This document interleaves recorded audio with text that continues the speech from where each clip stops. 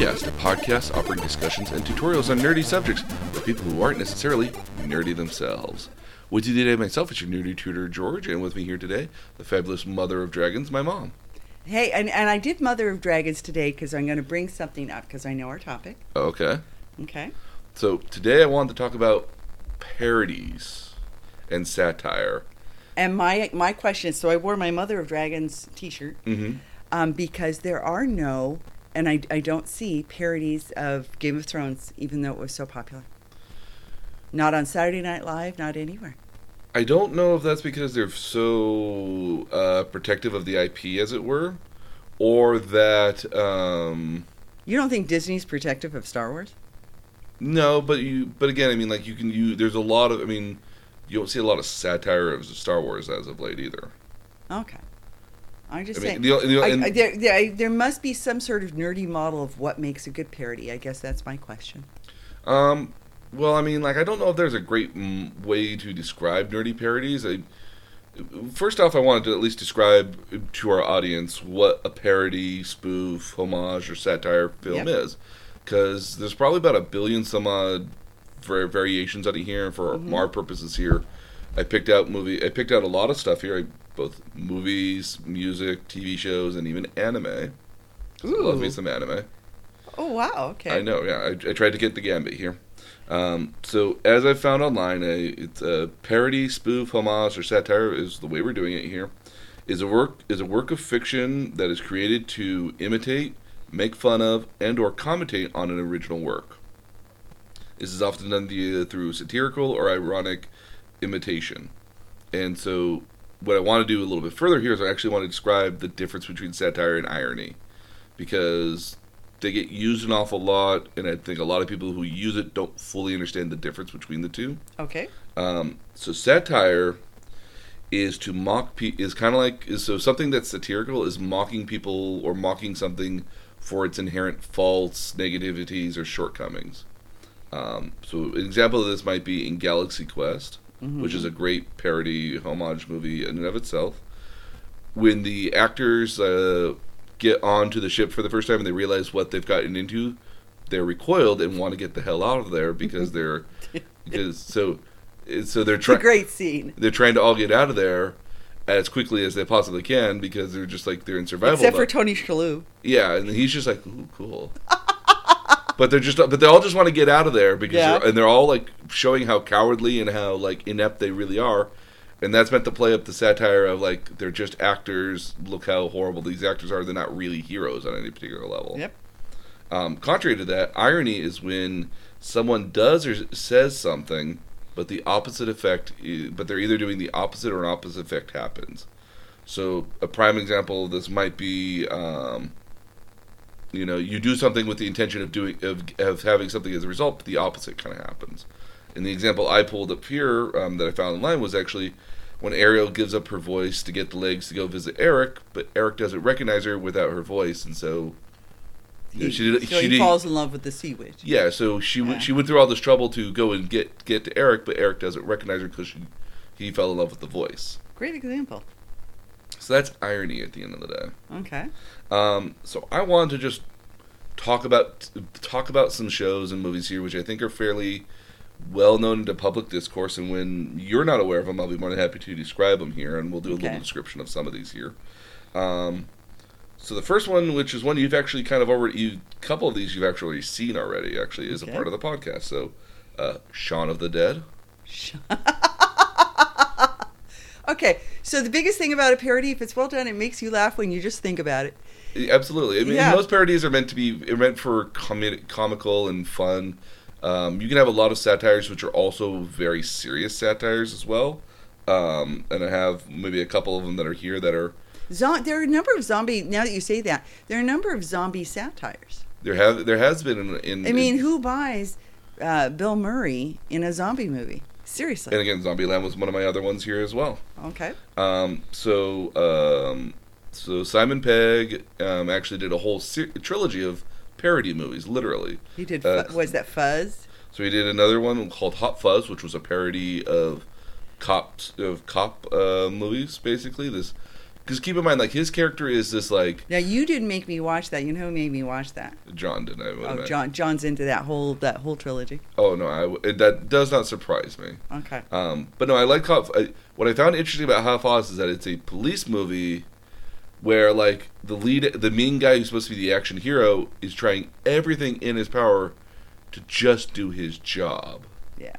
And what was actually kind of interesting about that movie as well is that a number of police officers really liked that movie because it perfectly describes their jobs in a lot of cases of just being like running around, filling out paperwork a lot of the time, and it's not actiony at all. It's a lot of just mundane sort of stuff like that, and they can appreciate that. It's interesting to me because when you say that, My Big Fat Greek Wedding. Okay, yeah.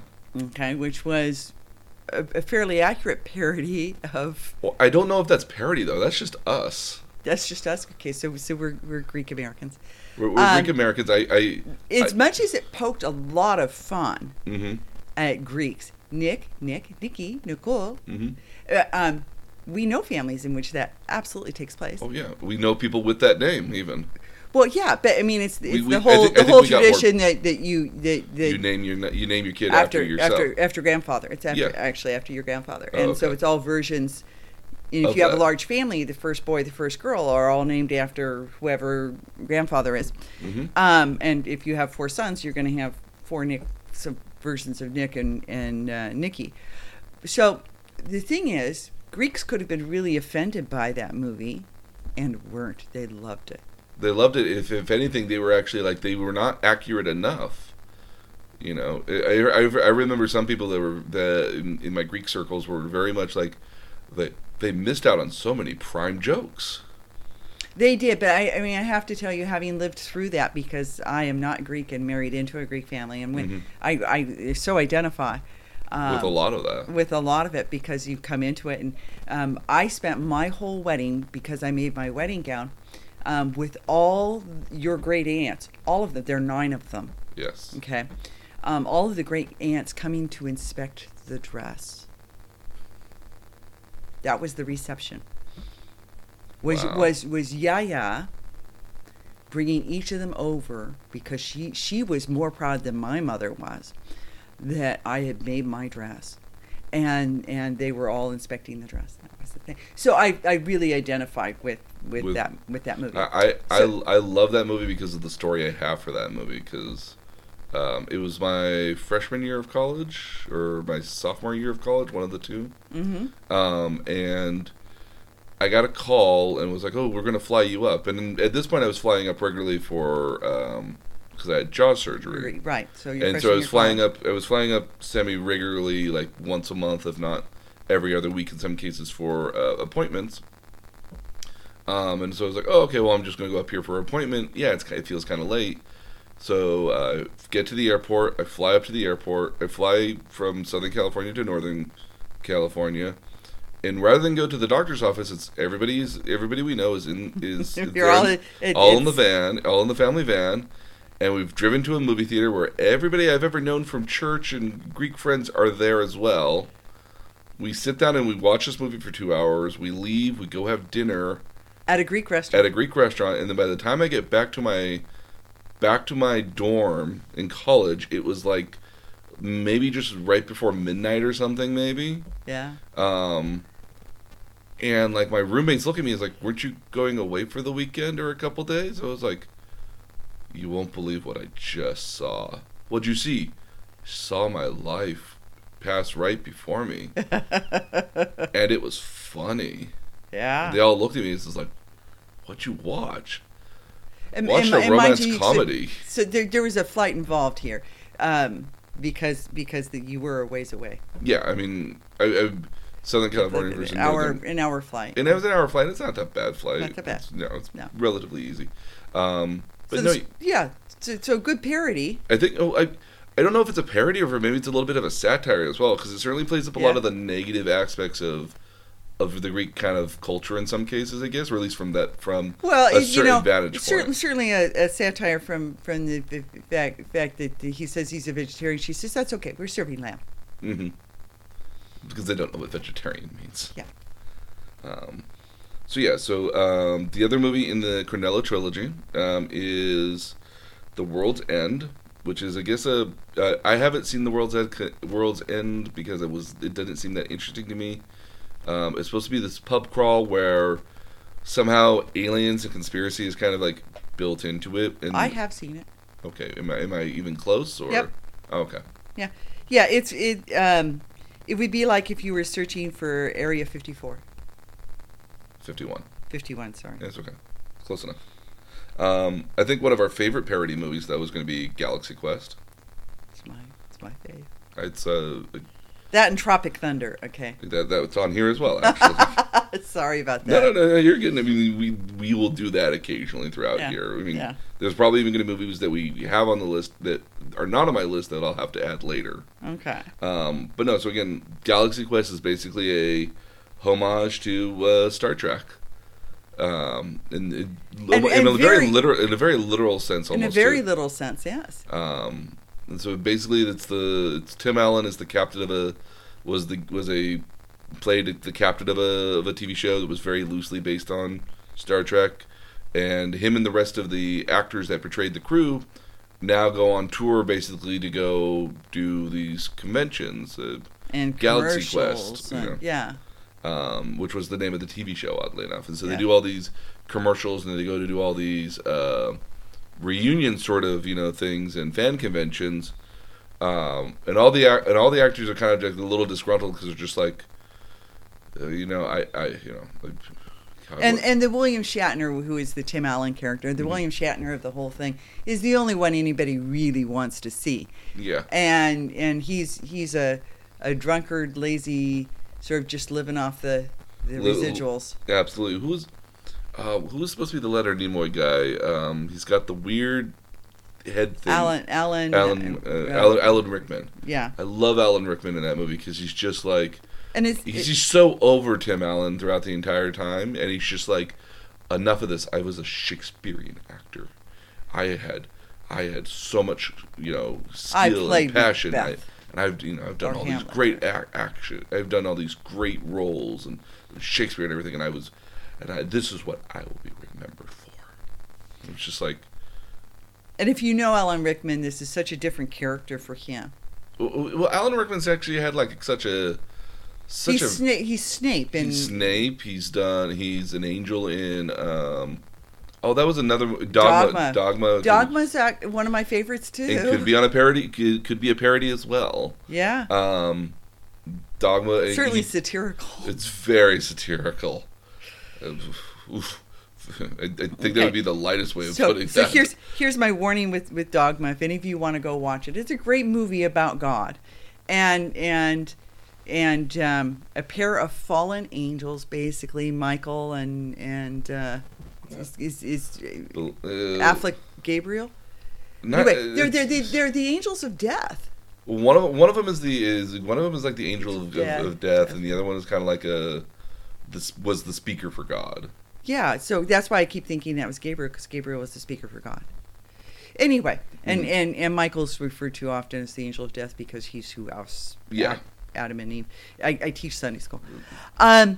So Dogma, and I'm devoutly Christian. I love the movie, and Dogma is a great movie, but I would say 13 or 14 and over. Lots of foul language, but a very interesting take on God, in which George Carlin is the cardinal. Well, is a very I want to call it maybe immoral cardinal, but he's a very what would be the best way? And I would say it's satirical. It pokes a lot of fun. It pokes a lot of fun in it, but like in a lot of cases, again, what's kind of interesting about satire is that a lot of it is very much in the vein of, this is what's out there. Nobody's shirking away from what's actually out there in the text, but we're poking fun at it. Yeah. And so it's a very I don't think they meant any malicious harm in it. Is probably the best way to No, phrase that. but it's very frank in what it's getting to. Mm-hmm. Yes. And I think it's an excellent movie. I wish I could show it because I teach ninth grade. I wish I could show it to my Sunday school class, but you can't. No, not with that language and not with the stuff happening in it. Yeah. Like one of them is literally the Muse turns out to be gets introduced as a stripper. Yes. The Muse, and in the end, God is Alanis Morissette. I don't have a problem with that at the end of the day. Nope. I really don't. Nope. The next one I wanted to talk about here, because we were kind of going a little rapid fire for this, but it's kind of the intention. Okay. Shrek. Oh, that's true. So Shrek is basically satire and parody of Sleeping Beauty. Well, not just Sleeping Beauty, but pretty much every almost every Disney movie from the Golden Age. Every princess movie. Every princess movie, every fantasy, Snow White, fairy tale movie. I mean, to the point that the movie kind of almost literally starts out with all the fairy tale creatures kind of just populating the swamp that Shrek lives in. Yeah. And playing that throughout the entire bit. I mean, even Princess Fiona is literally like pretending like she's like Sleeping Beauty, like waiting for her prince to get there, and and again, a lot of irony in that, where like you would think like, oh, she's expecting to be kissed, she's waiting, and then Shrek just like grabs her and shows like, wake up. She's like, what? Yeah. Oh, that I never thought about it in that light, but yeah, it absolutely is. Yeah, and there's a lot of movies that end up being like that as well. One of the movies which I don't really want to call it, I know it's a parody, but I don't particularly care for it, would have been the Scary Movies, because they're trying to send up the horror genre. Well, what about Scream? Scream's a parody. Scream's an actual horror movie. Scary Movies. That's not a parody? Scary Movies meant to parody Scream. Okay, maybe that's what I'm thinking. Yeah, because it's kind of the same mask that they use throughout the entire thing. Now, where in all of this, where do you throw some of the commercials that also parody these things? Because there are commercials that parody. Mm-hmm. Well, we can name the longest living commercial if you really wanted to. What's that? Saturday Night Live. Oh, that's true. So many parodies and stuff get done on there that. And again, obviously, with sometimes the original actors. Well, okay, and you mentioned earlier maybe Disney being protective of Star Wars, but I saw a very funny parody of Elsa in which, let's just say, Kristoff and the reindeer Sven have a very unusual relationship, and I was surprised that where is this? It's on Saturday Night Live. Okay, well, I mean. I'm not saying that Disney. I'm not saying that Disney has an overly protective nature on it. Keep in mind that when you go back in time, a lot of the reason why Walt Disney was able to make Peter Pan, Snow White, Sleeping Beauty, a lot of these really old classic fairy tales, was because they were in public domain at the time. Right, because they were so old. Yeah, they were so old that nobody owned them at that point. Yeah. And on a certain level here, I mean, like, you could do parodies of Star Wars and other stuff, but you don't call it that at all. You don't call it Star Wars. You don't call it Little Mermaid. You don't call it lightsabers. You call them laser swords in a lot of cases, or beam sabers.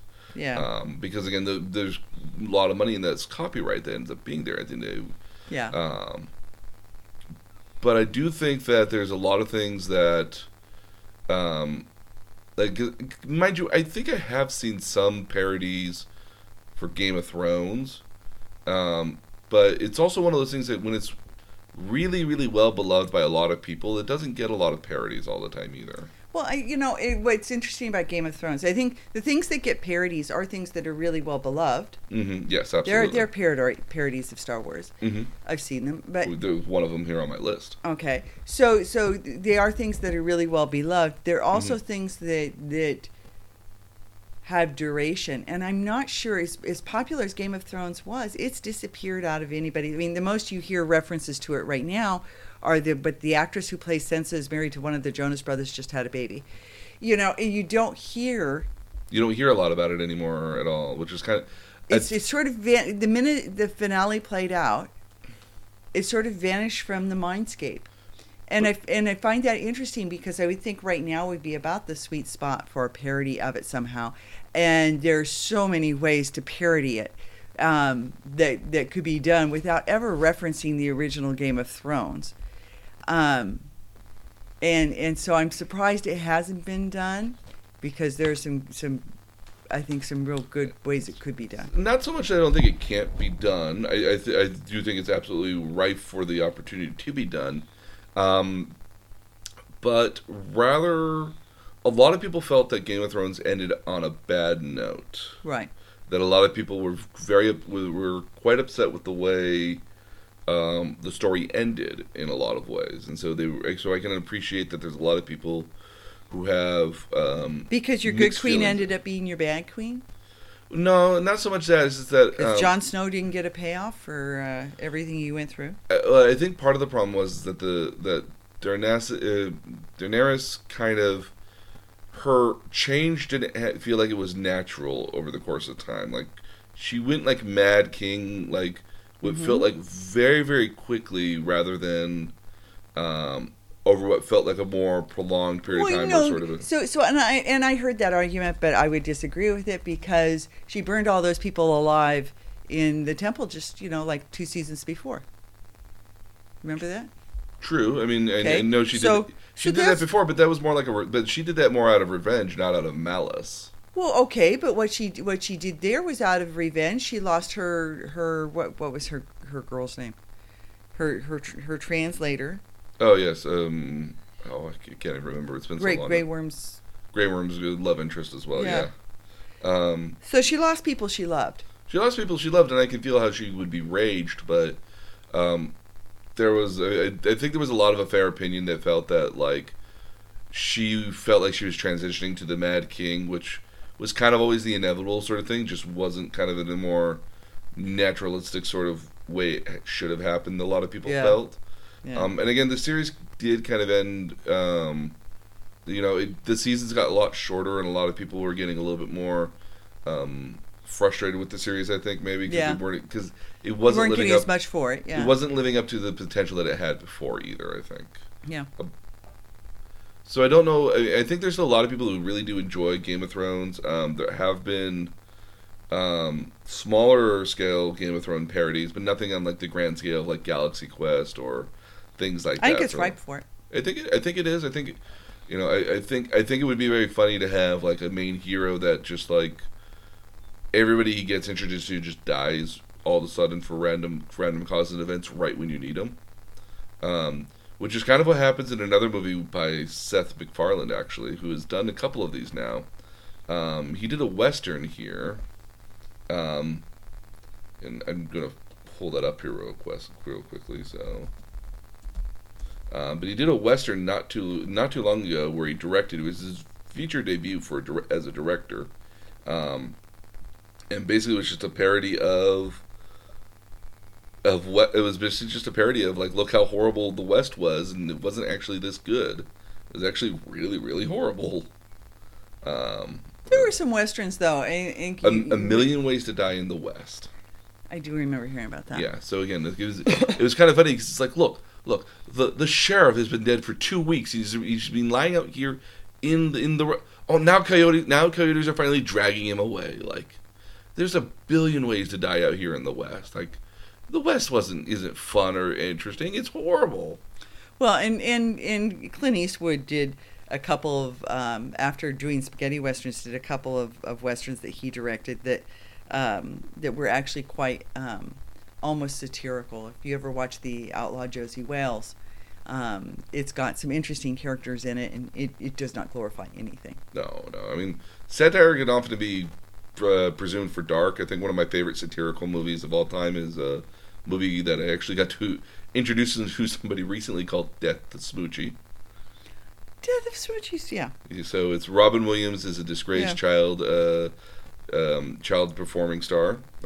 Yep. It was phrased that wrong. He's not a child, but he was a child actor. He was a child actor. Children's performer. Yeah. And so he gets replaced by Edward Norton, who is a very innocent, guy who dresses up as a plush rhino, and it's just mocking this industry the entire way through. Where it's like, where Ed Warren's It's a parody of Barney. Well, it's a parody of Barney. I think it's also a bit of a parody on Sesame Street as well, and other shows that kind of really glorify that kind of stuff. Definitely Barney though. Yeah. But still, just love Robin Williams in that movie as Rainbow Randolph. Yeah. So are there Rambo parodies? There must be. I want to say Tropic Thunder is a Rambo parody. I would imagine. Well, except Tropic Thunder is about making the movie. It isn't about. I see it in some ways in that light, but Tropic Thunder pokes fun at all kinds of things. All kind of war movies in that kind of vein. Yeah. Well, and also method actors and yeah, because you have well, Tropic Thunder. Just, I mean, what can I say about Tom Cruise as a cameo? Not even credited in the movie. Just as the producer at the end. Oh, he wasn't even kind of. Yeah, this is perfect. Yep. So yeah, no. Again, Tropic Thunder is another great example that I had listed on here. We also could probably rope in the entire written collection and performed collection of Monty Python. Okay, so if we're going to go vintage, you can't leave out Airplane. I wasn't going to leave out Airplane because again, you have to include the filmography post 1980 of Mr. Leslie Nielsen.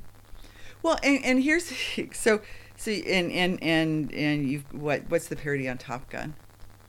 The one with Naked Gun. Charlie Sheen. No. Oh, well, Charlie Sheen's been in a bunch of other ones like that too. But a bunch of other that's a parody of Top Gun. Well, I mean, so Hot Shots. Hot Shots. There we go. Because when Airplane came out, we'd had a series of tragedy movies like there was Earthquake and there was Poseidon, which a boat capsizes, a cruise ship capsizes, and they have to get out. And there was and Towering Inferno. So it was in response to all of those disaster movies at the time. Yeah. But again, what was kind of interesting about Leslie Nielsen is that I remember him as a comedian, but a lot of his movies prior to 1980, before doing Airplane, and kind of the reason he got the role, he did the role for Airplane was everything he did was very these police serious procedurals. Well, he was on a show that was, I forget what the show was, but he was on a police show when I was. It was a police procedural show, yeah. And there was a lot of shows like that and movies where he was in a lot of cases a very serious actor in those roles. And then he did Airplane, and again, what was funny about Airplane is that, again, here's this very serious character in this very, obviously, funny movie at the end of the day.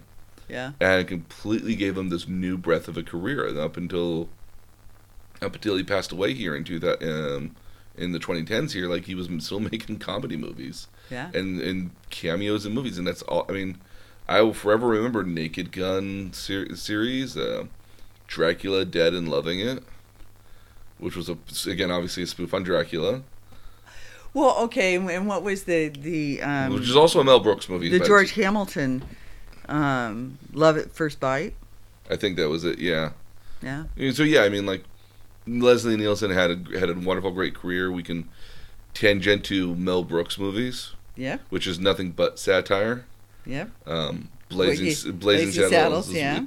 Blazing Saddles. Now, okay. Now, I will preface this by saying I watched Blazing Saddles when I was 10 years old, because my dad said, "Yeah, you're ready for this." Yeah. And it forever like changed my impression of movies. It was just like, wow.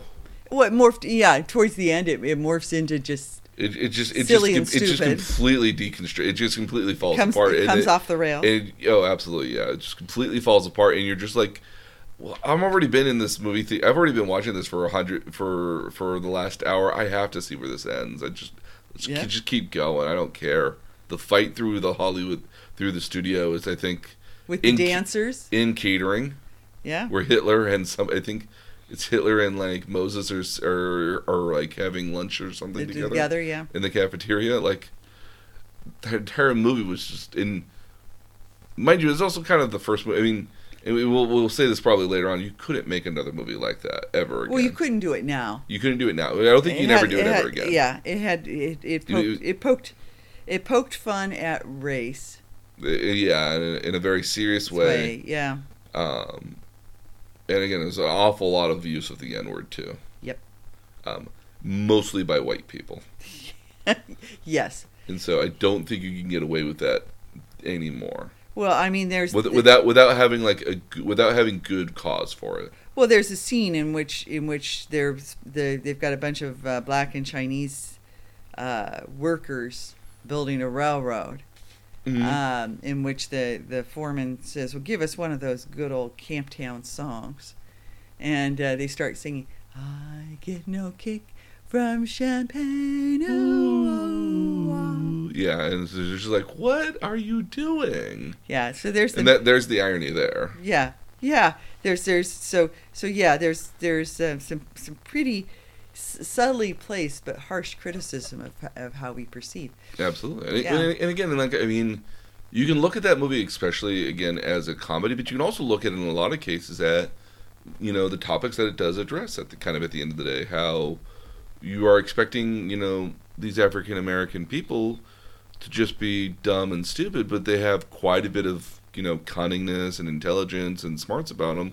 And they're more than capable of just as much of anybody else, if not more so than anybody else in the movie. Yeah. In a lot of cases. So Mel Brooks is an interesting, because he made his living doing satire in one form or another. Oh, absolutely. So if you move through his portfolio here, you have young Dr. Spaceballs. I was going to go to Young Dr. Frankenstein. Young Dr. Frankenstein, and then the next Spaceballs. You know, Spaceballs is a parody of Star Wars. Yes. And almost others. Almost literally, yeah, and well done, because you can see exactly where it's going. Mm-hmm. It follows almost the exact same structure as Star Wars: A New Hope in a lot of ways. Yeah, it's the first, but the fourth. My favorite scene in almost any movie is still going to be the diner scene, where they're like, "I'll have the special," yeah, or I'll have the special, and then it's the one older actor from Aliens, and the chest burster burst out of his chest. And the alien, you know, jumps onto the counter and does the Michigan J Frog out. Yep. And at the very end of it, both the lead characters there with the top hat and top hat and cane and kicking the entire time too. Yeah. And everyone just kind of like moves their food out of the way, just like And at the very end of it, it's like, "Check, please," and they never even got their food. Yeah. So it's one of my favorite scenes in any in movies, because it's just like, because that very end bit there was just like, and this really weird shit happened. Okay, "Check, please," and everybody just accepts it. Yeah. Because that's the universe there. Again, Young Frankenstein, yeah. A beautiful movie there. Robin Hood, Men in Tights. Yes. Okay, so where do you fit in here, Princess Bride? Okay, so I have a. I'm going to say this, and I'm going to seem like a horrible person. I didn't watch The Princess Bride until you took me to the movie theater to watch it. Oh, that's true, because we went and they did a retrospective and showed it. And then re-showed it in the movie theater, maybe 2 years ago or so. Which is how you should see it. Yeah, and I wish they would do that more often with older movies, that they re-show it in movie theaters. Because if you told me, "Hey, we're going to go watch Speed in the movie theater," I'm going to go watch Speed in the movie theater. Speed is an awesome movie to see in a movie theater. Well, okay, so in other examples, to watch Play It Again, Sam, or I'm sorry, Casablanca. Casablanca, yes. In the movie theater.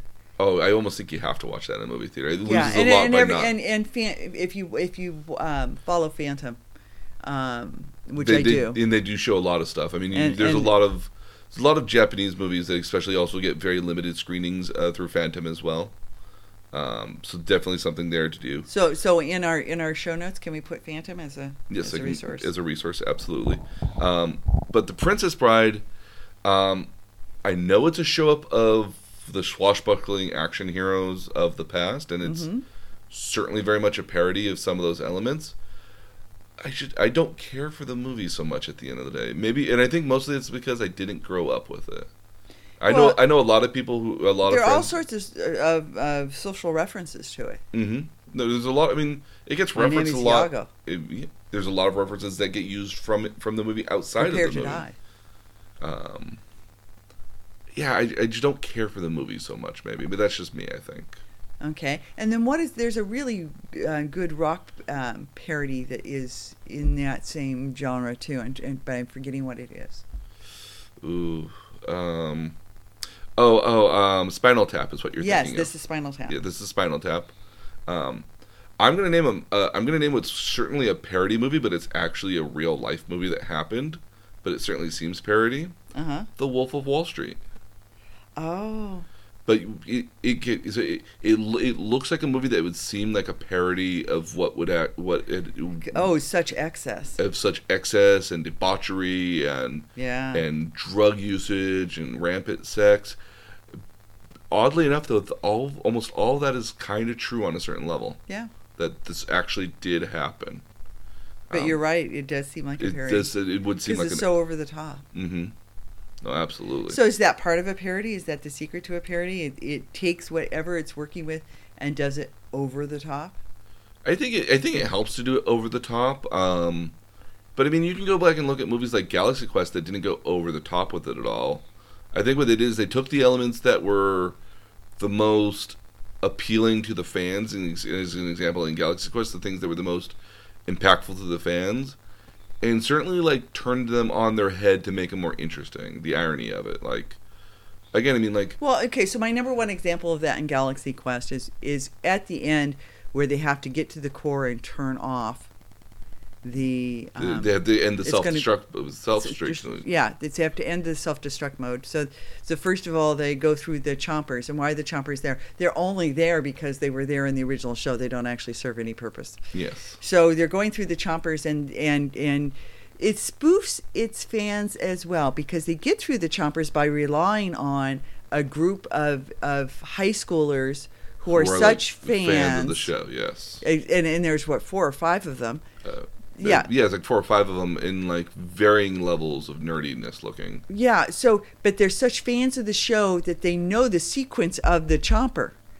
They know the sequence of the chompers. They know how to get through the maze. 1, 2, 1, 1, 2, 1, 1, 2, and so they're walking them through these chompers. And if you make a false move, you die. They walk them through this entire like labyrinth sort of like thing, which again, when you think about it, like, this wouldn't be on a ship. This makes no sense.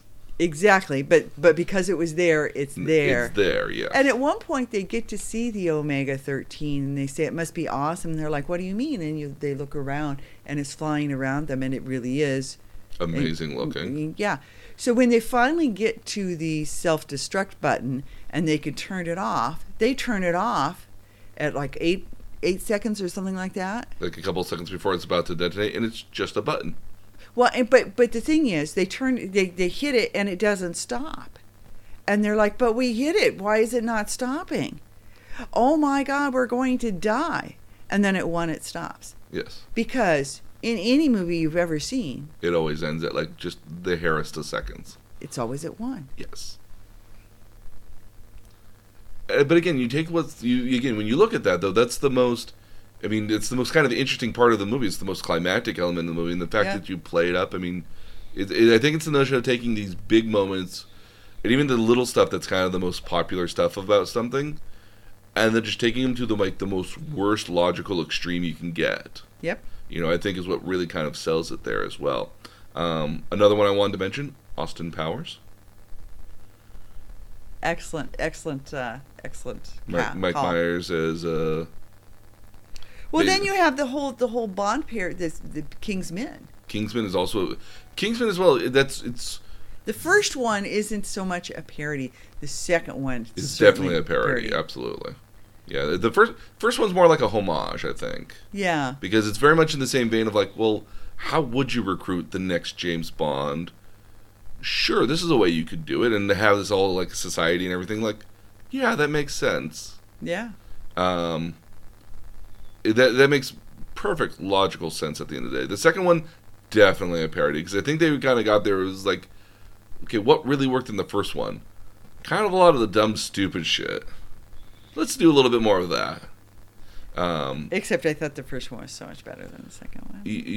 I like the first one a whole lot more better. A lot more. It's just so perfect. Not a fan of Catherine Zeta-Jones anyway, but I like Catherine Zeta-Jones in certain roles. Okay, so there's another parody. America's Sweethearts.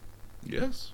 Okay, a parody of what it's like to be Hollywood actors and the things you'll do. Well, it's so much as that it's a ironic sort of flip up of the person who was like the supporting person ends up being the more interesting, popular wannabe. I want to get with her person. Yep. You know, which is definitely very interesting in that particular regard. Well, it's a romantic comedy, but it certainly pokes fun at what actually happens in their lives, and that their lives aren't all that glamorous and exciting. Yeah. Yeah. Oh, absolutely. Yeah. So. Oh, I had one more on the tip of my tongue and I forgot about it. Sorry. It's okay. There's like a billion of them. Look, you want to move on to TV shows? Absolutely. So I got TV shows here. The Simpsons. Is a parody of what?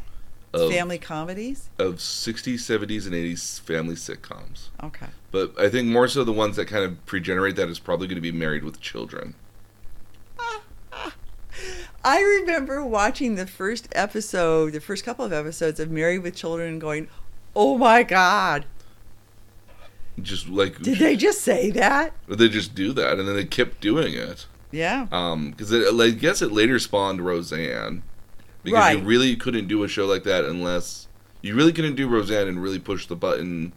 But Fox being... Because you got to remember that when Married with Children came out, it was basically like one of Fox's first original programmings that they had. Yeah. And they didn't have a whole lot more after that. Now we know Fox has just this juggernaut of a catalog that probably kind of out dwarfs NBC and CBS on certain days. Yep.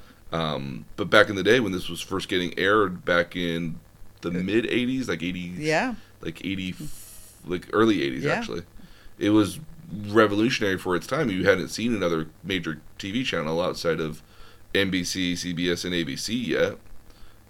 But to have the Fox, and this was their premiere show that they were showing, they were very much setting the tone of like, yeah, we're going to be the different channel. We're going to be edgy.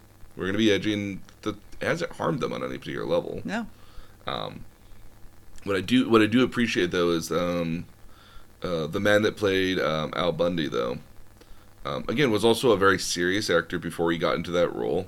Mm-hmm. When he tried to do movies outside of that role, so he was in a Western where he was the sheriff and he was supposed to be a serious character in that movie. So they rise up, so they basically take the camera, they rise up from his feet, past the double barn doors and up to his face, and then the second they get to his face, the entire audience just burst into laughter. And this was during the testing. This was during one of the screenings for the testing of the movie. The producers and the film writers all came out of that movie were basically like, okay, we have to reshoot all those scenes now.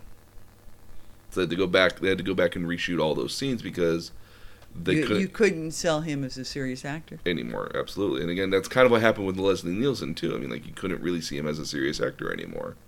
He was just in comedies. But again, I mean, what's certainly interesting is that Liam Neeson has had kind of the most opposite effect. He was in a lot more comedies and a lot more lighthearted affair prior to... And then he did the Kidnap movie. Yeah, and then he did Taken, and then that's all he's done is just been in like these, action movies, one after another, where he does all these serious action-y sort of stuff. And I'm like... I was disappointed. He's become a one-trick pony. And he was such a gifted actor. Yeah, well, but again... Just my take. But I think at a certain point, you can kind of get away with that. I mean, Denzel Washington has done a lot of, like, very interesting roles in the 90s and early 2000s. Yeah. And lately, the last movies I can remember him in are in The Equalizer, which is kind of almost a cash grab at a certain point. Yeah. Well, I mean, but lots of them do it. They sell well. Yeah. And that's always one of the funny things I do find about parody movies is that they do kind of, especially more recent parody movies, and I think really do aim for the lowest common denominator, but they still do really well, so there's no reason not to go out and do them again. Well, okay, so I'm sorry, I'm going to switch you back to movies for a second here. In all of this, where do you put something like Caddyshack or Animal House? Or they're I don't know if they're parodies necessarily, because they're not, because again, like, yeah. I mean, if you want to say Caddyshack is a parody of what you would expect yuppie golf club members might be, and then Animal House is kind of that, is kind of the most logical, extreme satire of like every worst frat house you've ever heard of. Yeah. But much in the same way, kind of like Revenge of the Geeks is meant to be kind of an ironic take on what happened if geeks won, in college instead. They kind of are their own thing after a certain They point. are, yeah. No, Like, I think they are. yeah, like the joke, you're right. like they have an initial joke, but the joke ceases to be when the movie kind of overtakes what they were initially trying to parody. Yeah. And that's kind of why I don't say. That's kind of why I didn't want to include Scary Movie as a parody, even though it's very much intended to be a parody. It ceased to almost stop being a parody and kind of morphed into this weird amalgamational sort of thing later on. That's very much a little nonsensical, but very much is its own thing. Because Scary Movie, the people who did that, have spawned numerous spin-offs of that same type of movie, just in different genres. They've done superheroes, action movies, and all sorts of stuff like that. Okay. Well, back to your TV show. So The Simpsons are a parody of the... A family sitcoms, much in the yeah. same vein of Married with Children. Mm-hmm. Again, like we mentioned, Saturday Night Live has done just a billion spin-offs over the years. I think... I mean, Parks again, and Rec. And... The Office and Parks and Rec is basically supposed to be a park. The Office is meant to be like a documentary style of what it's like to work in an office, versus Park and Rec is a very satirical look at what how government works at the end of the day, and the people that you're trying to serve at the end of the day. And then what was Rockefeller Plaza? 30 Rock. 30 Rock. It was very much a satire of just Saturday Night Live, which is also just kind of funny because it's a parody of a parody. Yeah, which is a cool meta sense. What's kind of interesting, though, is that Seth MacFarlane has another parody out there called The Orville, which is an absolute send-up of Star Trek. Oh, really? Yes, and it's actually very good. Oh. So he's the captain of a ship called the Orville, which is a transportation ship meant to go on this super long journey that nobody wants to go on.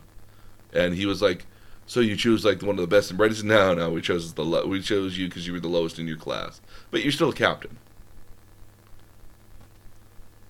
And it's very much a satirical take on it's a more satirical take on Star Trek, I think, at the end of the day, but with a lot more comedy, obviously.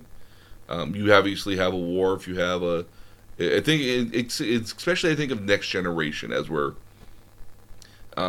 Galaxy Quest is very much a send-up of Star Trek, the original series, yeah. and in the first like 6 movies, versus Orville, I think, is very much a send-up off of Star Trek, the Next Generation, which would have been what Seth MacFarlane would have been growing up with, yeah, his time frame. It would have been his time frame, more or less, yeah. Yeah. Although, oddly enough, Seth MacFarlane, big fan of Sinatra and loves to sing old 30s and 40s style bangers like that.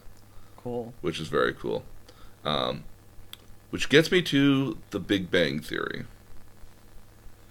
So, this is a show which is a satire of nerds.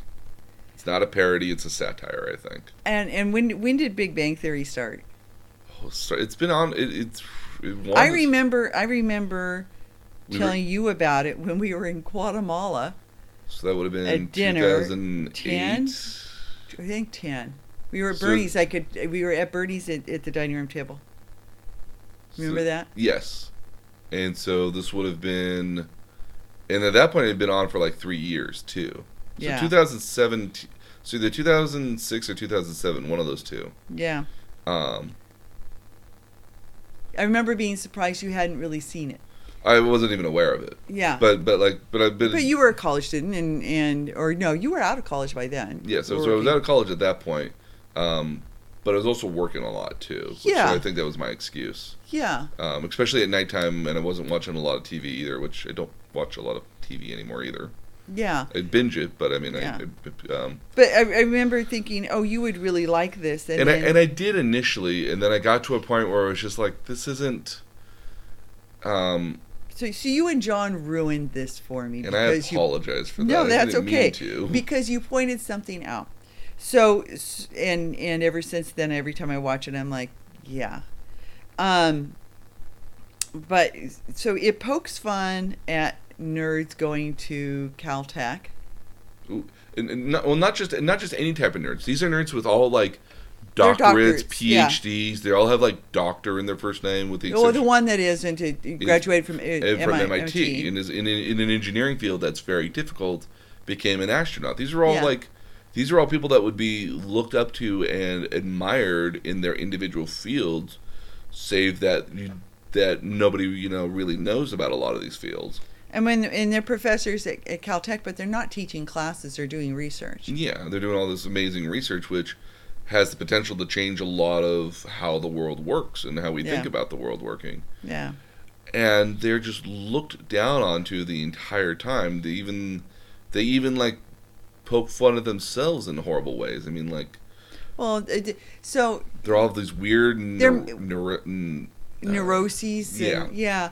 And Sheldon Cooper, who then gets his own spin-off of growing up. Young Sheldon. Sheldon. I think actually does a better job of being Sheldon than Sheldon. Yeah, I actually don't mind young Sheldon. Yeah. It isn't mean. Or mean in the same way. It's not still mean. So yeah. So my problem with The Big Bang Theory, and this is probably just me, but I think I've unfortunately tainted your opinion of it as well because of this. Well, no, John has the same problem. Yeah, was that the show routinely mocked nerds, which I was kind of okay with, but they never made them redeeming on any particular level. And the only time they ever made them redeeming was when they seemed normal. Yeah, and that was part of the problem. When they had human problems. They had human problems, but like they were never.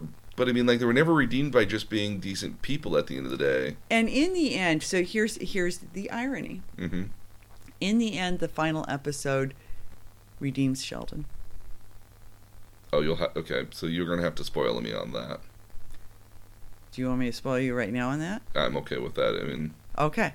So in the end, Sheldon and Amy come up with a theory, and they win the Nobel Prize. And so Sheldon gets to invite some guests, and he invites, of course, Howard and Leonard and Raj. Yeah, and Raj and Penny and Leonard's wife. Yeah. Any other time I come up with their name.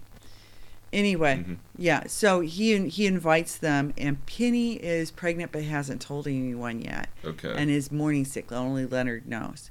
Mm-hmm. And Sheldon is so afraid that she's going to breathe on him and get him sick, or breathe on somebody else in the group and get them sick. And so he behaves horribly on the plane. He behaves horribly until he finds out that she's pregnant. So he's getting his Nobel Prize. And as it's being awarded and he has a chance to speak, he puts down his speech. And instead he talks about that he wouldn't have ever been able to get where he got without his family, which is really his friends. And he introduces each of them in the crowd. And when he introduces Howard, he introduces him as an astronaut, which is something that he's refused to do up till then. That point, yeah. Because in the past, he's always mocked Howard because Howard's the only one without a doctorate. Mm-hmm.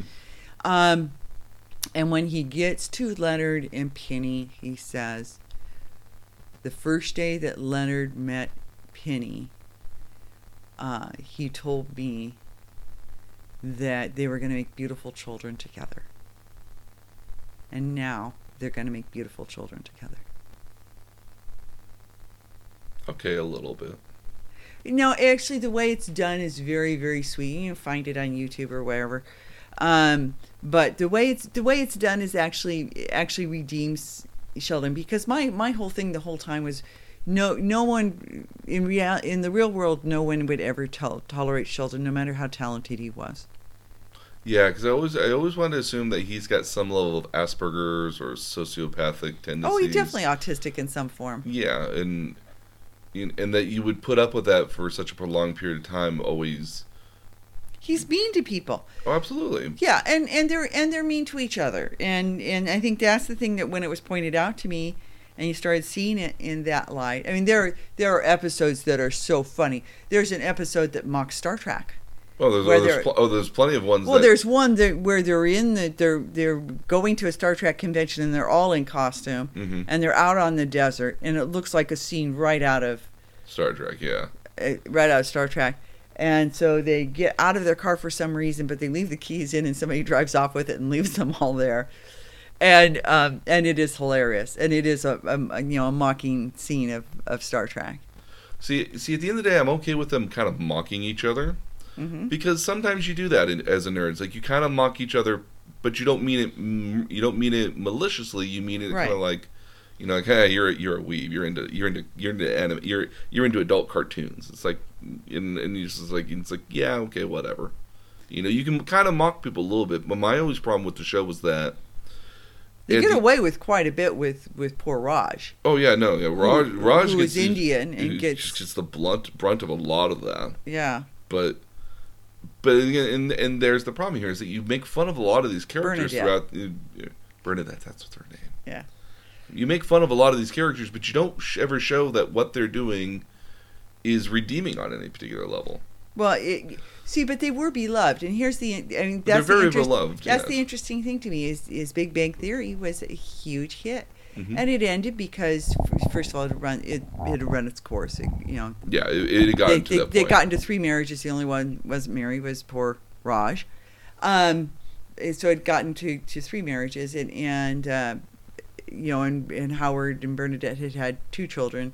So you even got some of that, and you were going to go ahead and have Penny and Howard finally get something. Leonard have children, but there wasn't really a lot of place to take it. Yeah, I appreciate it.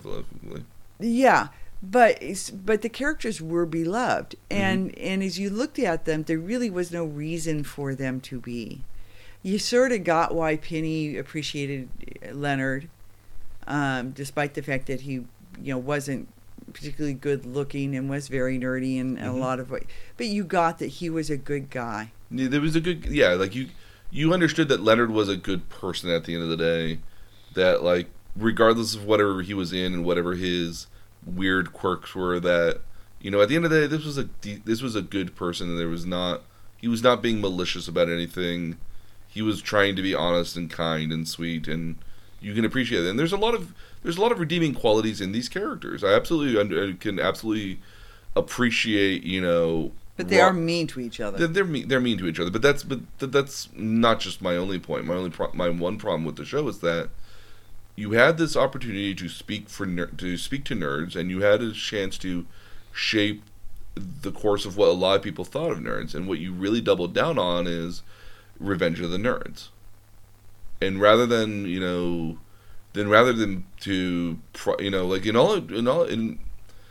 example of my perfect episode, if I were ever going to write an episode of this, is that they're all playing Dungeons and Dragons.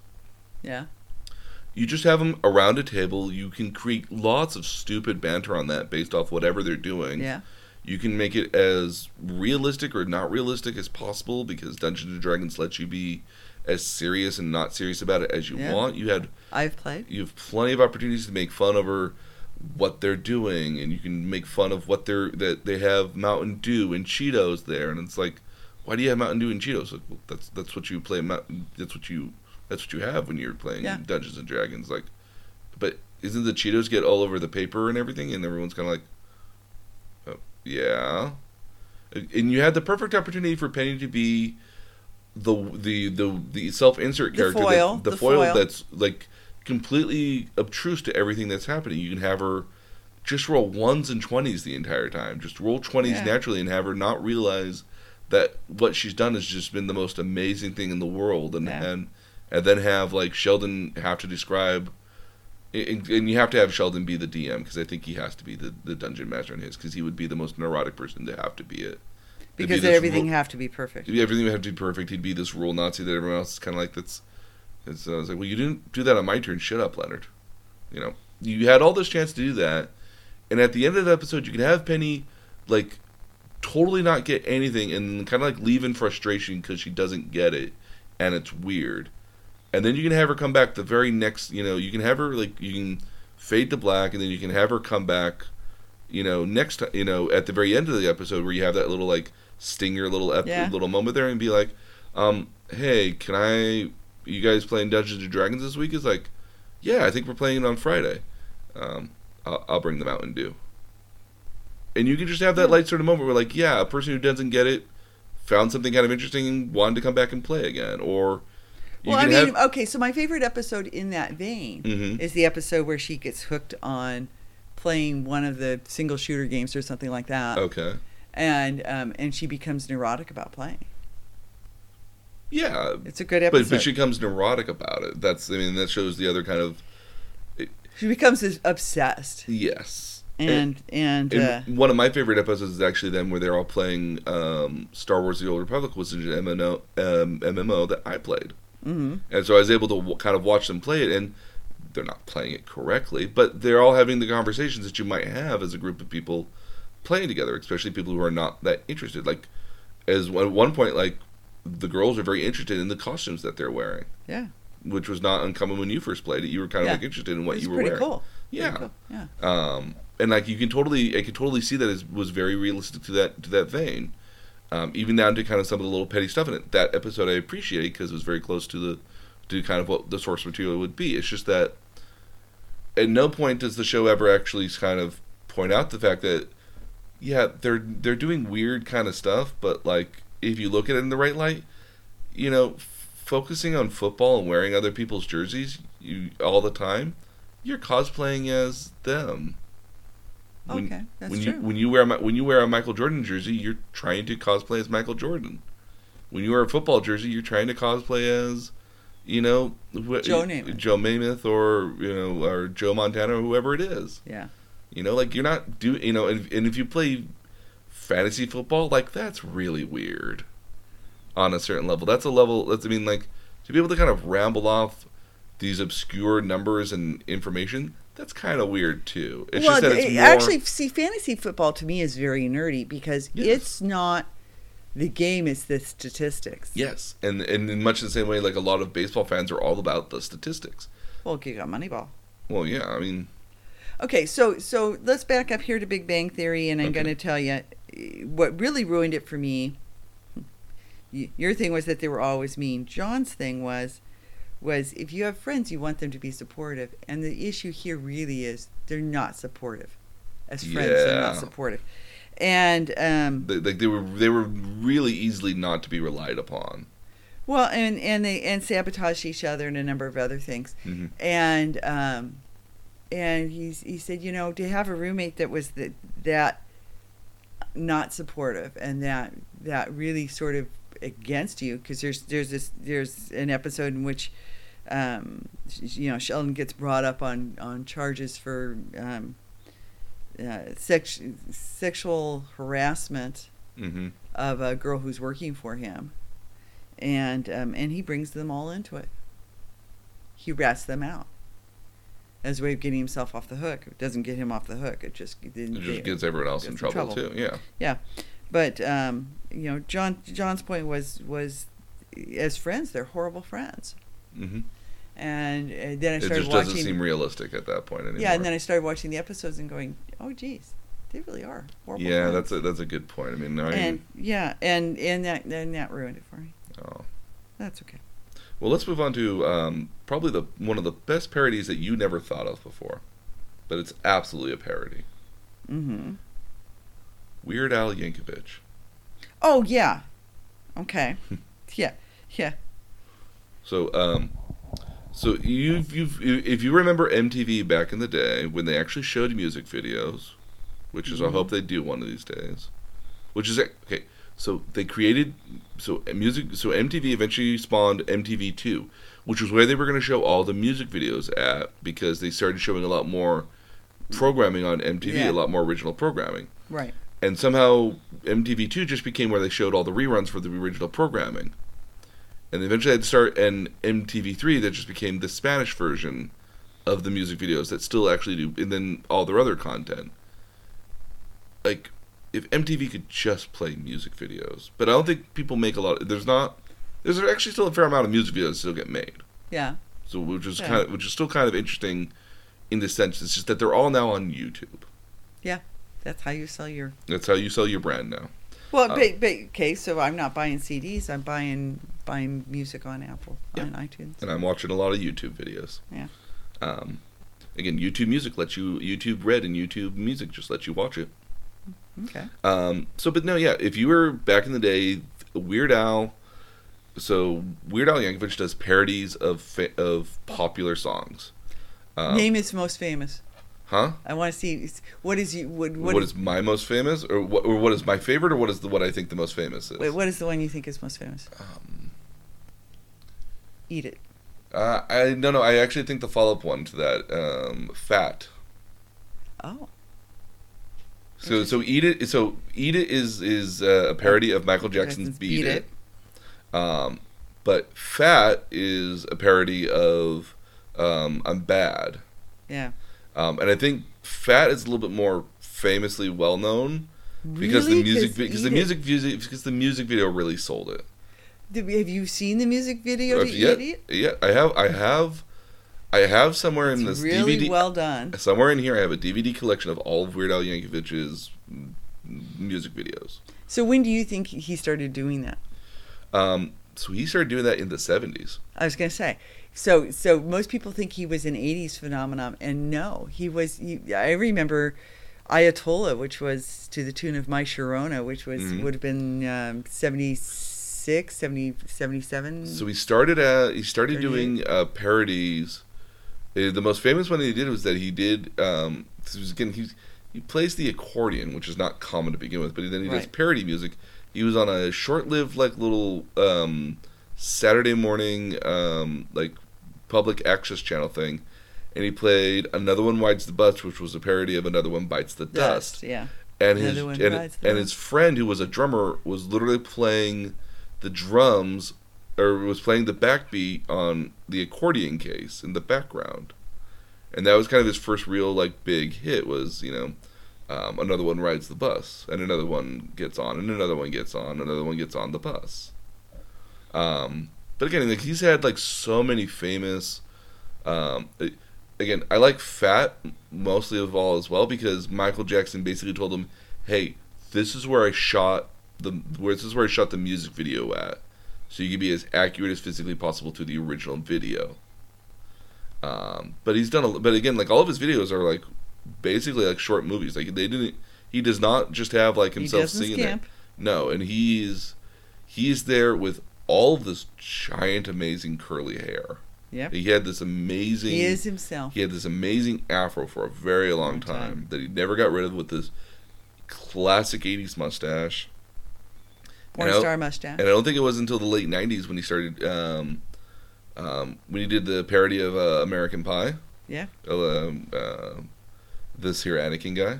Yeah. Where he finally, I think, just let his hair grow out a little bit longer and got rid of the mustache. But here's the other thing as well, is he doesn't just get the original backing track for it. He actually redoes the entire music. Well, people cooperate with him. Oh yeah, no. Again, it's a big honor to get to have your song be parodied by him. Yeah. And one of my favorite things about Weird Al, which almost never gets known about him, is that in the middle of his albums, or sometimes at the very end of his albums, he does this melody of songs all at once in the style of polka. Oh, that's cute. So he does all these because he's got the accordion. Well, he's got the accordion and he's got the band, and so he does this montage, I guess is the best way to probably put it, of all these famous songs of this particular generation, of this particular period that he releases the album in, and they're all done through this constant polka sort of melody. And so he's singing, he does all the chorus lines and all the big name moments of all these songs. And each one only has it's like a 4 or 5 minute song that everyone's got their own little 10-15 seconds here of where it comes in, and it's just long, and it's all done in polka style. And some of these songs I just want to hear again because it's kind of cool to hear a cover of a polka of Lady Gaga on polka. It would be interesting. Taylor Swift. He's so that's the other thing too, is that he actually, in order to do these parodies, obviously he doesn't necessarily need the rights to them to do it because they're parodies. They're covered by, and that's something I want to discuss here in just a second, is actually copyright law, because that's kind of interesting too. Well, so as we were talking about parodies, one of my favorites, interestingly enough, is so let's see if I can find. Okay, so let me get. There's a pair of drag queens did a parody for the AIDS ride, for AIDS Life Cycle, of a Taylor Swift song, and one of the best lines in it is they did "I Ride for AIDS," Um, and one of the lines in it is, please Taylor Swift, we're do-gooders, don't sue us, we referenced you in the footers. Please Taylor Swift, we're do-gooders, don't sue us, we reference you in the footers. And it's hilarious.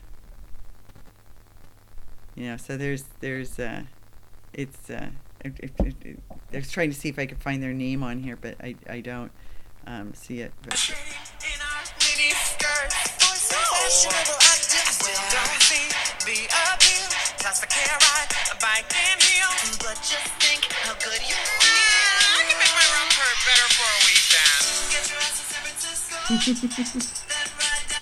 Get your ass to San Francisco? I think it's called Drag Me, maybe? Because I'm looking up on AIDS Life Cycle's website right now. They have a Drag Me to AIDS Life Cycle. It might be.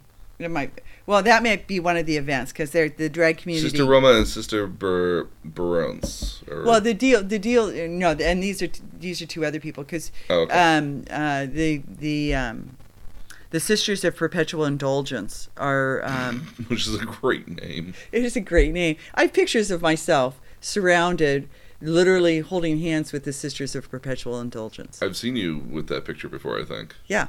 So they are actually big supporters, and on day one they hand out strawberries at the end of Devil's Slide, Devil's Slide's a really hard climb and windy get through. Mm-hmm. And so as you're leaving Devil's Slide and it begins downhill, they're handing you strawberries on your bike. And they're out there in their full garb. And then they come for our last night in Ventura.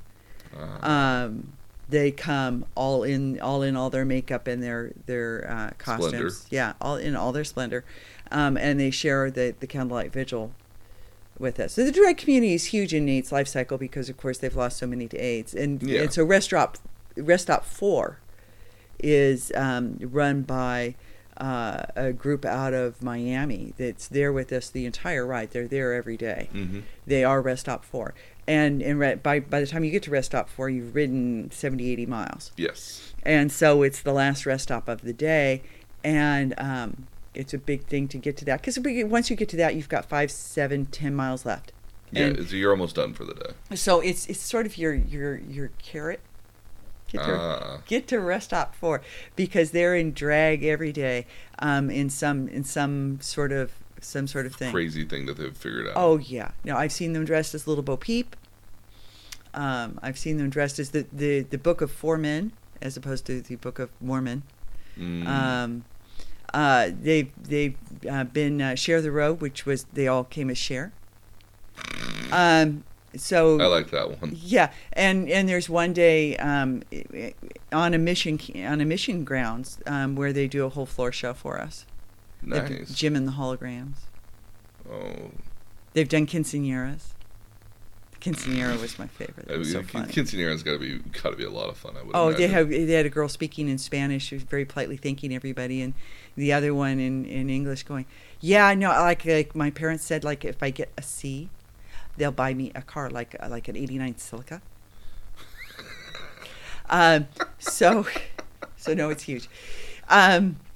They're a parody all of themselves. Oh, absolutely. Yeah. But no, yeah. So Weird Al, again, kind of talking about copyright a little bit. Weird Al has so there's a provision in the copyright law that says that fair and equal use of something, with the intention being, and especially you see this a lot on YouTube with fair and equal use. Is that you can show an element of something if your intent is to comment on it or use it as some sort of metaphor or some sort of relation to what you're actually doing. So if like you intend on reviewing something and you have to kind of show what's happening in the movie or what's actually happening in there, you can use publicly released footage of it to actually, show it off, and it's fair use to use it at that point because they've publicly released it. And so that's it's in the public domain. It's somewhat in the public domain at that point. Even though a company might physically own it, it's okay to use it because it's fair use at that point. Because you're not showing it with the intent of using the material to entertain somebody. You're using it for the intent of commenting or using it as a way to comment on something else. Okay. So I mean, so that's how you get a lot. That's how you can kind of get away with companies, especially on like YouTube as an example, doing movie reviews, but still having in the background as B-roll the actual elements of that movie or scenes from the movie in some cases, because it's trailers, trailer elements, yeah. or parts of the movie that might come up that have been now are on DVD and that you can digitally download as a way of showing element, but you're not using it to entertain somebody with. You're using it as a way of commenting on it. Okay. So that's kind of how a lot of parody stuff gets done. So you don't actually need the expressed approval to do that kind of stuff. But in the case of Weird Al personally goes and asks people for the rights, if it's okay to make a parody, and he lets them know what the parody is. Yeah. And there's been people beforehand which have said no to it before. The most one of the more famous ones was actually Coolio's Gangster Paradise, which got turned into Weird Al's Amish Paradise. I'm sorry. Now I have to go look that up. Oh, I will link it here. It's amazing, because it does it's perfect for Weird Al too. But Weird Al originally had been told that he had received permission from the record company, and that Coolio had agreed to it originally, and that's why he did the song. And then Coolio was actually very upset that he had done that because he felt the song was very personal and wasn't something to be made fun of at all. And so there was so Coolio was very upset about it, and Weird Al very much made a point of saying, "I'm very sorry about that. I didn't know.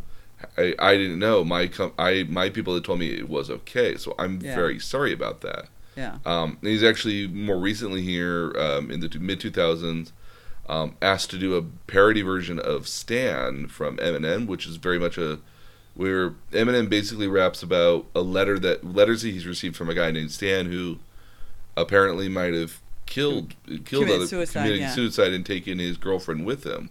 Yeah.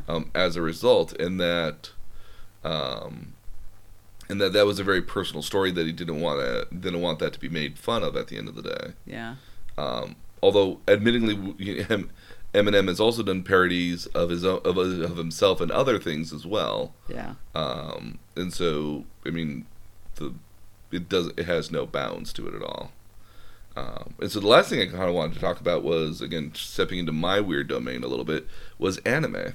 Yeah. So, because again, I mean, what I find interesting is that a Japanese take on what American stuff is, as a parody on a certain level, is kind of interesting.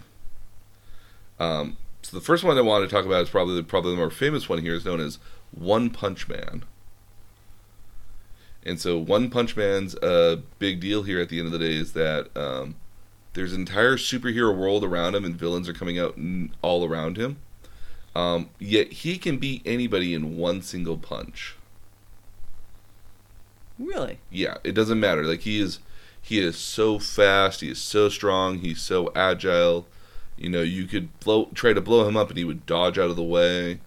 All he needs is just a single punch. And what he's absolutely upset about is that he can't do anything more than just a single punch because he's so strong that. So he never gets into a real fight. Well, it's not that he never gets into a real fight. It's that like all these obscure monsters literally trounce every other hero that comes by to save him. Every other hero has some level of difficulty trying to beat up the boss or gets badly hurt and broken along the way, and yet he just kind of shows up randomly and is able to, with just one punch, is able to beat the monster to absolute submission or blow it away, holes and chunks out of him. Yeah. And he actually is not famous on any particular level because everyone thinks that, like, oh, everyone else must have really weakened the monster beforehand, and he just gave him one really good punch, and that's all he... And so everyone else in the hero... Yeah, he just finished him off, but all the other heroes did all the hard work, and never mind the fact that the other heroes are not actually doing anything at all to the monster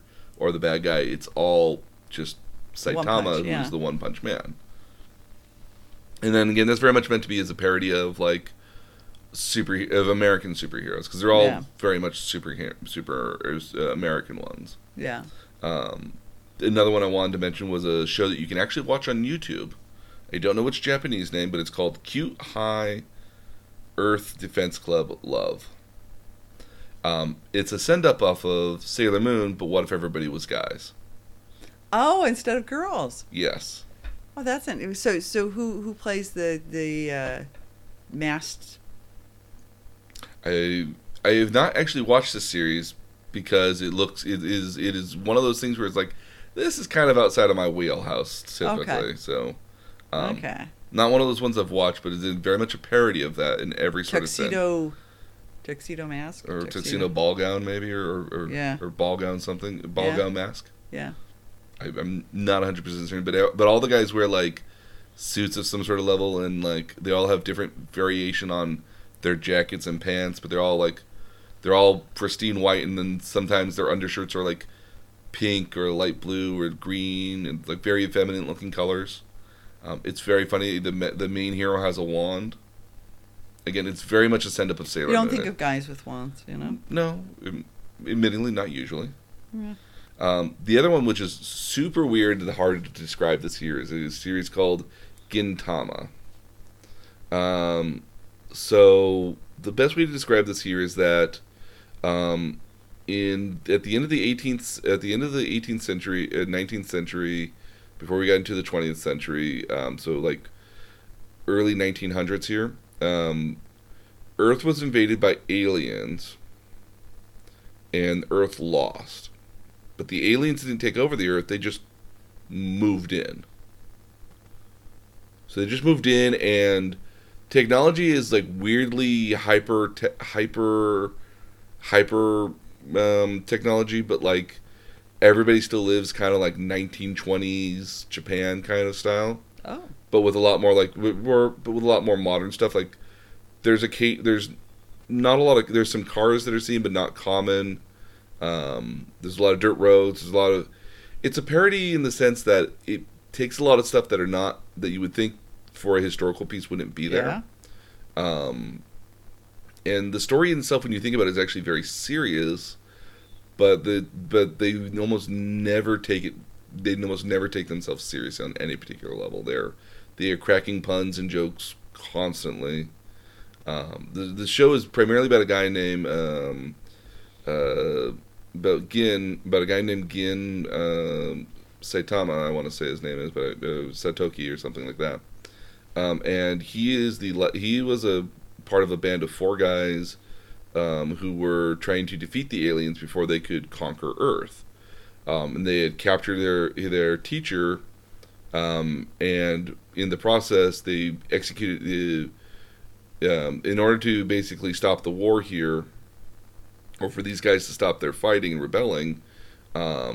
Basically, was they said, if you don't cut off your master's head, that we're going to kill all of you anyways. The master was like, Gin, I need you to do it because you're the strongest. You're the most bravest of all of us, even though he wasn't. And so all four of these guys are kind of split to the winds here now. One of them is just a perverted merchant. One of them is still actually carrying on the cause. Another one, but the other 2 are also carrying on the cause, but through different means. One of them is trying to do it from a somewhat peaceful perspective. Okay. Not trying to do a lot of harm, while the other one's just like, no, we got to burn the entire world down. They killed our teacher. And Gin is haunted by the memories, but acts dumb, aloof, and stupid in a vain attempt to try to distance himself as far as he can because it's really painful for him. Well, he had to do the... He had to do the deed. Yeah. And the story actually has a lot of cool action beats, but is very, very silly throughout the entire thing. And so it plays up a lot of homages to Gundam, Playboy Bunny, like all sorts of stuff throughout the entire time. Because the Japanese are big into the Playboy Bunny. Well, the Japanese are, Japanese are kind of cool whenever you kind of make fun of other stuff in a lot of cases. Yeah. As long as you're not outright referencing them, and you're not being malicious about it, like they're pretty okay with it. But I mean, they're into their bunny girls. They do enjoy their bunny girls quite a bit, and their maids. Yeah, and their maids. Yeah, I mean, like this. Again, they thought we knew what we were doing. We were just like, hey, we thought this was cool too. Yeah. The other one here is probably a little bit more older series. It's called Magical Shopping Arcade Abanobashi. Okay. So remember the malls that we kind of were in Japan? Yeah, the outdoor. They were sort of between these covered streets. outdoor mall sort of things. Yeah. Well, again, they're practically everywhere in Japan, which is awesome. Yeah, and they're basically they're outdoors in that they're not walled off at the ends. No, you can. But they're basically covered glass markets, domes, yeah. mostly glass domes, plexiglass sort of things, over 2- and 3-story buildings. Yeah, in a lot of cases, like the first story is there would be streets. Yeah, and so like the first story is usually but like the no business. cars, no traffic. Yeah, yeah. The first story would usually be the business, and then the second floor might be another tangential business or possibly even residence. Yeah. Like when we went to when we saw the carts being raced as well. Yeah. That had apartments on the second floor, I think. Yeah. But we were in like other parts of Osaka. They were very much just other buildings. Right. Yeah. Because when we went and did the Samurai experience. Yeah. That was basically just owned that apartment. They just owned that building portion. Yeah. So basically what happens in this show here is that 2 kids who live in the market somehow get magically transported to alternate worlds that are based off of various other anime and genres, and have to kind of get through them. And they're all, again, taken to a very unnatural, logical extreme. So that's very much a parody show. A more recent one here is called Konosuba, which is absolutely hilarious, and you should watch it if you have the chance to on Crunchyroll. It is a send-up of your typical fantasy show, your classic MMO, and your what we call an isekai, which is an in another world anime. Okay, so when you're talking about a fantasy show, are you talking like Fantasy Island sort of thing, or? I'm talking like wizards, swords, and sorcery sort of. I guess, yeah, so more like swords and sorcery sort of elements. Okay. So an isekai is basically this notion that somebody gets transported to another world. It often happens. The way this story happens here is that this guy dies in the process of coming home with a new video game because he was trying to save somebody from a car he thought was rushing at her to come and kill her. What ended up happening was that he overexerted himself and leaped out to try to save a girl, but didn't actually ever save her because he missed entirely, and the girl wasn't about to get run over by a car. It was just a very slow-moving tractor that was coming by. So she was never actually in danger at all. Upon death, he gets to kind of this void where he's told by an angel that I will resurrect you and bring you back to life if you defeat the Demon King in this other alternate, parallel, different world that's all swords and sorcery, and I'll give you a superpower to do it too. But you can pick any superpower you want. However, the angel is very rude about it because she giggles. She's laughing hysterically at the fact of how he died. And she's not treating this very seriously at all. And so eventually our hero decides, my superpower, I want it to be you, the angel. And so, or the goddess, I guess, in this is the correct term. And so fate basically decides, yeah, that sounds fair. And she starts to get summoned to this other world. She's like, no. That's I'm not a part of the deal. You can't take me. And so another angel comes back and is like, don't worry, when you get back from defeating the Demon King, we'll be able to give you back your spot. And she's just like not having it because she's a goddess. She wasn't supposed to be there. No, she wasn't supposed to. She needed to word the terms of the deal better. Yeah, and so the entire series kind of just a setup because she's absolutely useless. Like she is beyond useless. They eventually get a mage who knows one spell, and that spell is Explosion. And upon casting Explosion, she uses all of her mana and energy and has to be carried back home. So every day she goes to this obscure castle, casts Explosion on it to destroy part of it, and then leaves. Or has the hero literally have to carry her back home because she's so worn out from casting that one Explosion spell. My favorite character, though, is a character named Darkness, who is a paladin, who is a defending type of character. Mm-hmm. But she's a masochist and likes to get off on getting hurt. Oh. So that's why she's a tank.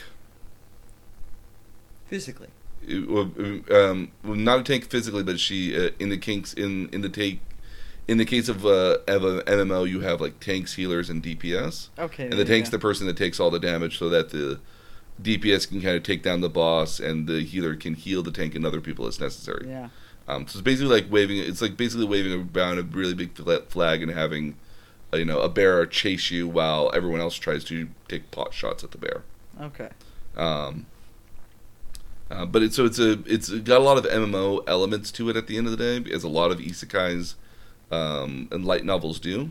So in that particular respect, it's very, very funny. It's very much a parody of those kind of worlds. The last one here is kind of going to be very strange for me to kind of describe here, because the last one was pretty strange to describe. Oh no, this one will be hard for me to describe because it's. I know. Because just the name is gonna I'm just gonna watch your eyebrows and see what happens with the title here. Okay. So the next one is called Panty and Stocking with Garter Belt. See, I wasn't wrong. Okay. Okay. It sounds X-rated. It's not okay. All right. So how best do I describe this? So Panty and Stocking are angels that have been kicked out of heaven because they're not good at being angels. They're naughty angels, yeah. Well, they're naughty angels, but they're also just like lazy. Oh, okay. They're not doing their jobs very well. They're very deviant as well, and so the intention is that who's Garterbelt is a priest. Oh, not just any priest. It's a African American with a big afro priest. With a big afro priest at the end of the day. Okay. And so the notion here is that the angels have to defeat demons that are on Earth in order to buy their way back up to heaven. But they don't care to do that because they're lazy. So Panty is a very horny girl who just is sex crazed about guys and trying to have sex with as many people as possible. Stocking is a gothic Lolita, which is a all kind of Lolita kind of dress style. Yeah. Kind of like an old-fashioned doll, I guess is the best way to put it. And she just wants to eat sweets and cake. The way that they fight is that, and I apologize for trying to describe this the best way I can, because I know it's going to be weird. Okay.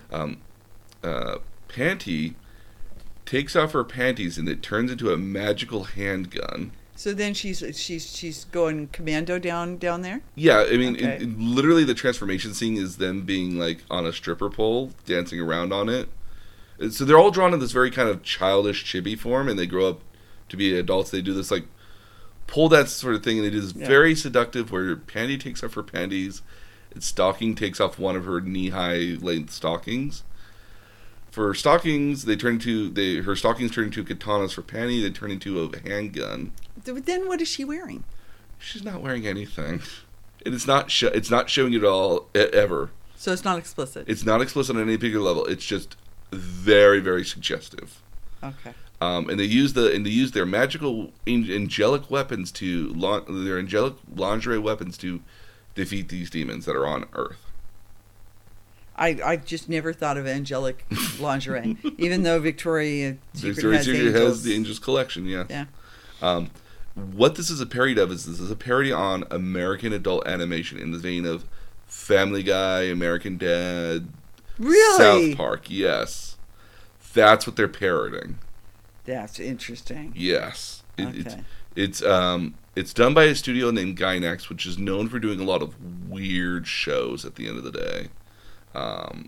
They did one of my favorite weird shows in the world, which was Evangelion. Yeah. So they're known for doing a lot of weird stuff in the day, and they've since a lot of the people that were doing all of that weird stuff at the end of the day eventually made their own studio because Gainax was not really giving them the ability to go do their weird stuff. Okay. What's kind of funny is that they came up with this. So they finished a series called I can't remember. Gurren Lagann. So they finished a series called Gurren Lagann, which was also very silly. At the end of the day, a little silly as well, but not necessarily a parody of anything. Okay. So they all went to a Japanese inn as an onsen. They all went to an onsen, and they were just batting around ideas like, "Hey, I want to do this next time, and let's do this." And they came up with this joke of the tagline of the two characters being Panty and Stocking, because they thought that was funny. It is funny. And again, it's not. It creates some other expectations, though. It does. And again, it can be very suggestive in certain things. Yeah. They have their enemies or their main, and one of their antagonists is another pair of sisters that are actually devils, who are named Scanty and Nisok. Okay. Yeah. And that's their Team Rocket. That's their Team Rocket, I guess. At the end of the day, so they're in a very similar vein as to they're demons that are on Earth to do bad things, but they're actually they're very good at what they do.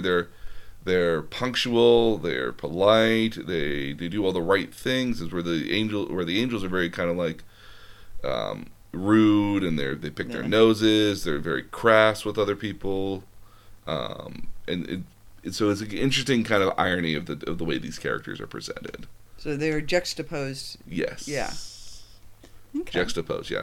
Again, one of the weirder series I think I wanted to kind of explain, because just to describe it is worth it, I think, at the end of the day for me. So I'm going to find that on Crunchyroll as well? Yeah. Yes, it's on Crunchyroll, and I think it's actually on Netflix too.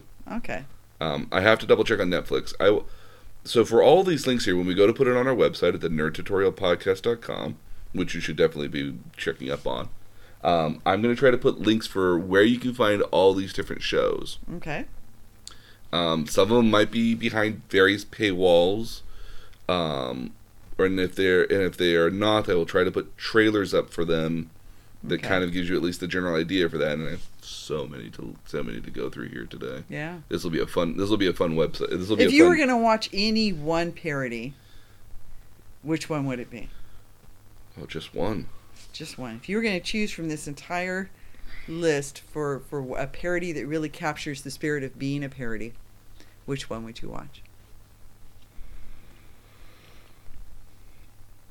I would watch Blazing Saddles. That's a great send-up. See, I would watch Blazing Saddles because it's a movie because as far as parodies go, it's about as parody as you'll ever get. It's 45 years old, you know. Yeah, well, it's well than 45. I thought it was almost 50 years old at this point. I thought it was 1970, 19. It would be like 73, 74. Yeah. Yeah. Almost 50 years old. But again, I would recommend that because it's a movie that again can't be made today. Certainly can't be broadcast on TV today at all without heavy editing. Yeah. But it's absolutely a parody, and the way it devolves toward the very end is just perfect as a parody. If I had to pick a close second, I would definitely pick Galaxy Quest, because I think that's more of a parody that everybody can watch, especially if you're a Star Trek fan. I think most people understand the notion of westerns for the most part, so that's why I think Blazing Saddles is a better option. There have been fairly modern westerns. I mean, you look at Tombstone Tombstone is amazing. Tombstone's amazing. There have been a couple of fairly recent modern westerns that are well done. Oh, absolutely. Unforgiven. Unforgiven is good. The assassination of Billy the Kid. Yeah. I still just can't get over Tombstone. I think Tombstone is just probably the quintessential western of all of them. It is. But no, I would pick Blazing Saddles. What would you pick? I would pick Galaxy Quest. I think Galaxy Quest really nails those elements. Yeah, because it basically because it does to give the basic premise, you have this other world which has been decimated by its version of Klingons, because that's got to be who that's based on, right? Probably, okay. Yeah. So its version of Klingons, and they have these historical documents that they got from Earth, and the historical documents are the original TV show of Galaxy Quest. They think Galaxy Quest is real. Mm-hmm. And so they have modeled their spaceship and how everything behaves and how all the controls behave and what everything does, the transporter, everything, on what they saw on the historical documents, the Galaxy Quest show. Mm-hmm. And then they transport the actors up there. And the actors are like they're there, Mm-hmm. and they end up in a position where they have to kind of embrace it, and they're playing their roles because they can't let on That they're not. that they're not. And yeah. I absolutely love that one because it works kind of almost on two different fronts. Because on Yeah. one hand, you have what is the TV show parody of that, because that's very much a parody. But you also have the satire element of what these people were in real life. Because again, Yeah. the cast of Star Trek did go on a lot of, especially as various iterations came about, they went on lots of these fan conventions, and Yeah. a couple of them still just do a lot of fan conventions as they can, because it's very Yeah. hard. Because for a lot of them, it's very hard to get work outside of that. Yeah. But for a lot of them, also, they just didn't need to do more work. I mean, You made your you made your money. I mean, Yeah. Jonathan Frakes, as an example, played Riker Uh-huh. in the original TNG. It was very hard for him to find follow-up work there afterwards. Yeah. And what he ended up doing was he actually did a lot of voice acting. Yep. He voice acted one of my favorite '90s cartoons, Gargoyles, as the main villain. I like gargoyles. Yeah. So he did the main villain for that, and he's done a number of other voice acting as well, much in the same vein where Luke Skywalker, Mark Hamill found it very difficult to find work after he was Luke Skywalker, because that's all anybody wanted to cast him in. Come the '90s, he actually was able to transition to being a voice actor, and a very famous voice actor in The Joker. Yeah. So I find that kind of interesting from that particular respect. So it's kind of interesting because you get both the parody and the satire, but they're all very light-hearted. They're not malicious, and they're not mean about it at all. Blazing Saddles is malicious. Blazing Saddles is definitely mean about it at certain points. Well, it pokes some again, it couldn't be made today. No, but it asks more interesting questions when you finish watching it. It actually does. It's very pointed in a very not so subtle way. Mm-hmm. I was going to say subtle, and it's not subtle. No. I think the only thing is subtle is just its intro card. Yeah.